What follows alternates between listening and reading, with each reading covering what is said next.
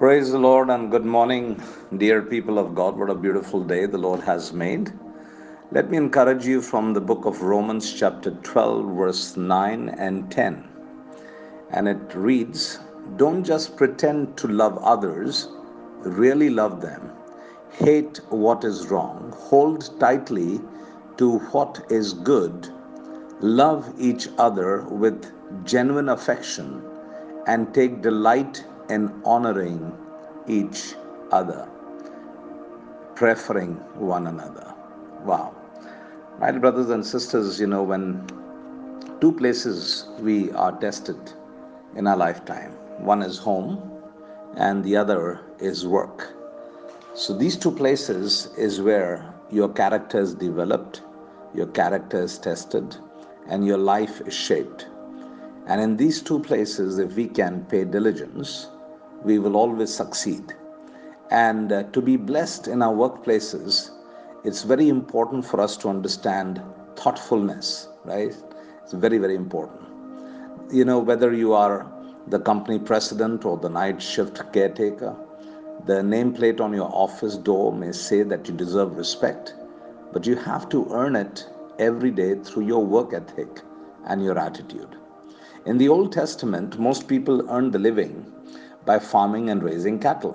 So Solomon offers this advice in Proverbs chapter 27, verse 23. Know well the condition of your flocks and pay attention to your herds. What does it mean? That good leaders make it their business to know the needs, the strengths, the weaknesses, the potential, and motivational levels of those who work with them. As a result, employee sick time is reduced, morale is improved, and quality and production soar. Believe it or not, a pay increase isn't always the only motivator. Sometimes your thoughtfulness, understanding, and interest in an employee is also a powerful motivator. Putting people down or taking them for granted just guarantees resentment. When you truly care about people, you try to bring out the best in them. And if you are an employee, God promises in verse 18, it says, "Whoever protects their master will be honored." Amen. If you keep criticizing those above you, those around you will begin to distrust you. Why? Because they know that at some point you will do the same to them. As long as you resent your position as a follower, you will never become qualified to be a leader. Amen. So the Bible says you're supposed to speak well of those in authority over you. If you see in the book of Titus, chapter 3, verses 1 and 2. These are the few things that help us to gain and earn respect at our workplaces, when we meet and interact with our clients and deal with our customers, when we do it with diligence and we do it with love and affection, honoring and preferring one another, there's always room for success and there's always room for promotion that God guarantees to His people. Amen. Let's pray. Father in heaven, we want to say thank you for your greatness and goodness over our lives. I pray that today, oh Father, you will fill our hearts with agape love, fill our bowels with compassion, fill our mind with the mind of Jesus. As we step out, O Lord God Almighty, to interact with the world outside, I pray that your grace will abound over us. Oh, Father God, we'll be able to represent you correctly.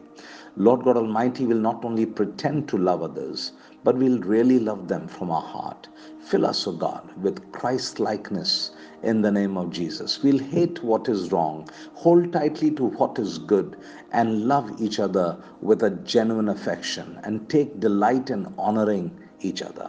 In our workplaces, in our business meetings, oh Father, we'll honor each other. We will, Father, show the deep respect, oh Father, to our fellow human being. And you will be alone exalted, oh Father. Give us the grace, give us the courage, give us the boldness, and let Jehovah be glorified. I thank you for your flock as they step out, Lord, for the day's work and for the business deals that they need to close. And Father God, in running the errands for the day, for their own household chores, you will bless them. You will be with them, keep them from the evil one, preserve them, protect them, flourish them, and prosper them. I pray for the ones who may be sick in our midst. Oh, Father, I speak healing into their bodies. In Jesus' name, I speak healing into their mind. Your word says, as your soul prospers, so will your health prosper. And so I pray, O Lord God Almighty, they have a soul that prospers in God, so that their bodies will also prosper in the mighty name of Jesus. We give you the praise, glory, honor, dominion, power, and authority, because it all belongs to you. In Jesus' most holy, mighty, and matchless name we pray. Amen and amen. God bless you, dear people of God. Have a great, big, wonderful day ahead of you, and bye for now.